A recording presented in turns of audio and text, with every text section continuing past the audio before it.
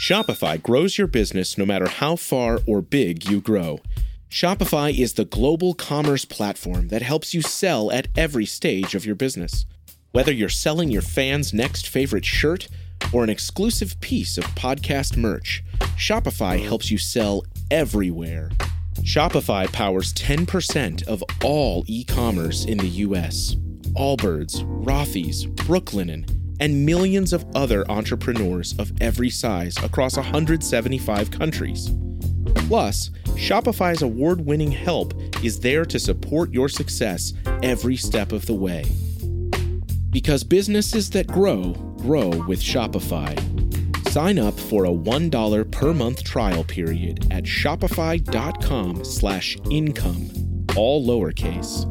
Go to shopify.com/income now to grow your business, no matter what stage you're in.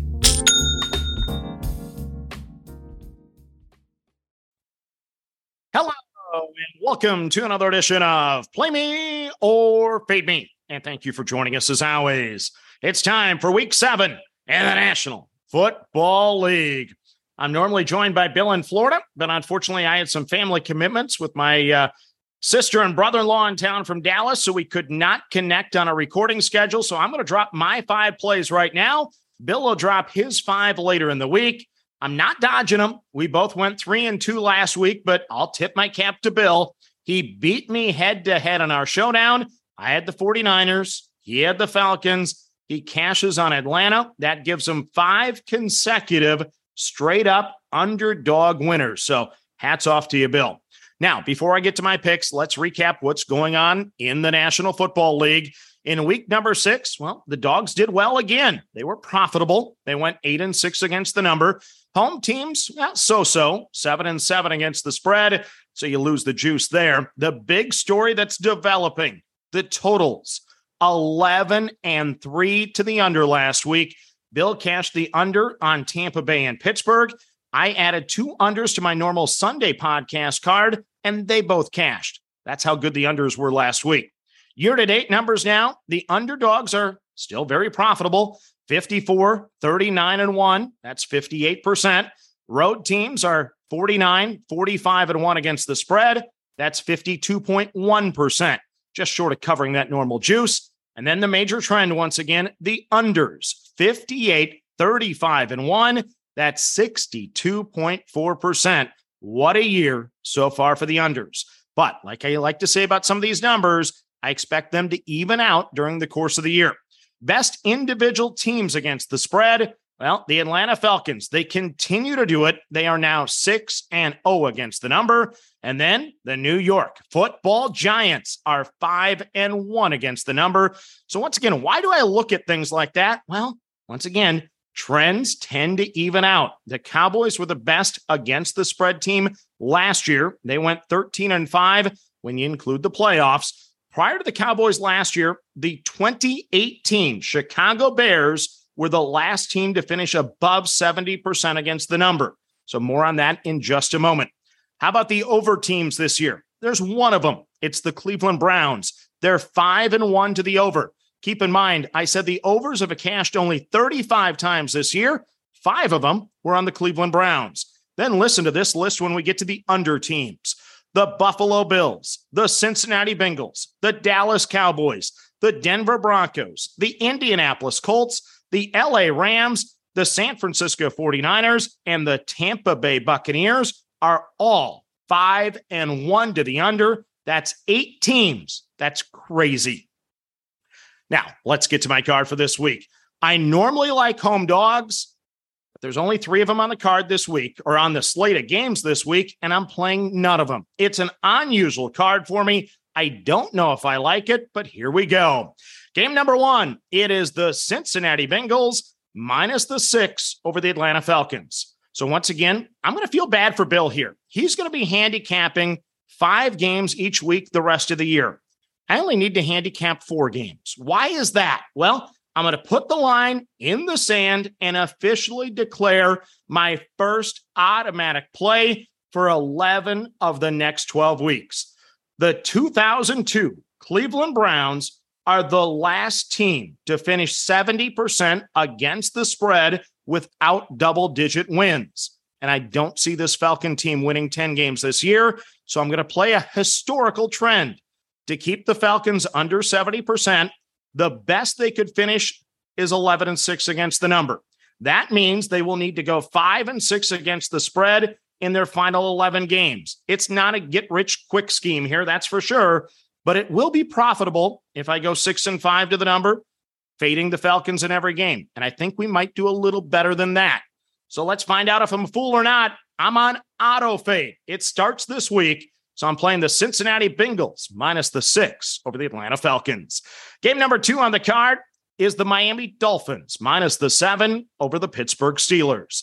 So the Dolphins got off to the very impressive 3-0 start. Now they've lost 3 straight to the Bengals, the Jets, and the Vikings. Tua should be back, and that's an upgrade regardless of any potential rustiness. The Steelers' D has created 10 turnovers this year. The Dolphins only 4. Miami is minus 5 in the turnover differential. And once again, I always believe those things start to even out. I dislike laying 7, but with the Steelers coming off the upset win over Tampa Bay, I really like the spot for the Dolphins to bounce back here. I think they have a better D than they've shown of late. And don't forget here, as my mom would always tell me, don't forget to close the back door, Miami. Give me the Dolphins minus the 7 over the Steelers. Next up on the card, it's the Denver Broncos minus the 1.5 over the New York Jets.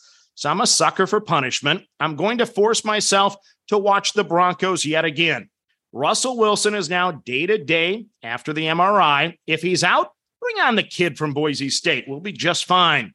Bottom line here is I really like the Broncos defense. They played great against the Chargers. They're the 5th best in the NFL, giving up just 16.5 points per game.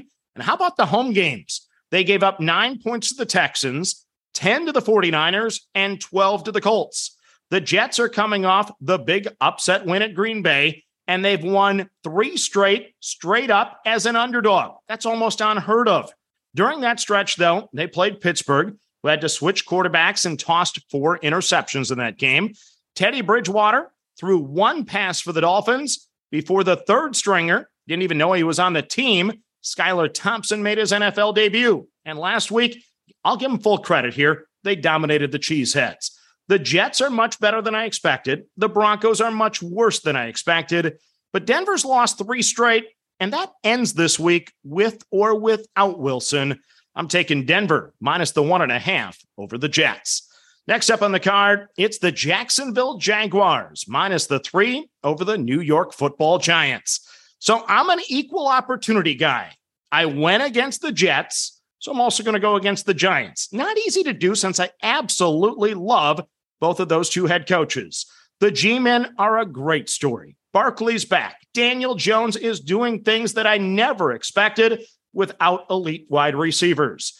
The Giants have won 3 straight, including back-to-back underdog straight-up wins against the Packers and the Ravens. 3 straight is a tough task. I know the Jets did it, but it's a tough task, and even tougher when you consider that the Jaguars are giving up the 9th fewest points, and here's the key stat, the 3rd fewest yards on the ground so far this year. Add in the fact that the Jaguars have lost 3 straight, I dislike the spot for the Giants, so I'm going to lay the 3 with Jacksonville over New York. Then the final game on the card for me is the LA Chargers minus the 6.5 over the Seattle Seahawks. So yeah, let's go ahead and complete a card like no other. It's 5 home favorites for a home dog player. Yeah, I don't like what I'm doing, but I'm going to do it. The Chargers scored 30-plus points in back-to-back against the Texans and the Browns before struggling on Monday night against the Broncos. Now Justin Herbert might get Keenan Allen back this week, and he gets to face the team that's giving up the 2nd most points in the National Football League. The back door, of course, is a major concern with how the Seahawks have moved the ball offensively this year. But they did lose by 20 at San Francisco, and they lost by 7 at New Orleans already. And it's possible that the defensive coordinators have finally dusted off some old schemes on how to stop Geno Smith. His passing yardage has decreased in 3 straight weeks, and last week he was 20 for 31 with only 197 yards. And you know what? Maybe the Chargers can finally separate from someone. So I'm going to lay the 6.5 with LA over Seattle. So let's recap my card in the National Football League. I'm on the Cincinnati Bengals minus the 6 over the Atlanta Falcons. I'm on the Miami Dolphins minus the 7 over the Pittsburgh Steelers. I'm on the Denver Broncos minus the 1.5 over the New York Jets. I'm on the Jacksonville Jaguars minus the 3 over the New York Giants. And I'm on the LA Chargers minus the 6.5 over the Seattle Seahawks. So, Bill, I can't wait for your 5. Drop them later this week. But for me, that's my 5. Hopefully, I can beat Bill head-to-head and get revenge. But as always, manage that bankroll. Don't chase money. Have fun, and let's cash some tickets together. Good luck, everyone. Save big money and transform your home with new appliances now at Menards. We offer the lowest prices and the largest in-stock appliance selection. Ready to take home today. Check out top appliance brands, including KitchenAid, Maytag, Whirlpool, Amana, and Criterion. Upgrade your home and save big money on new appliances at Menards. Shop our entire selection of appliance options online today at menards.com. Save big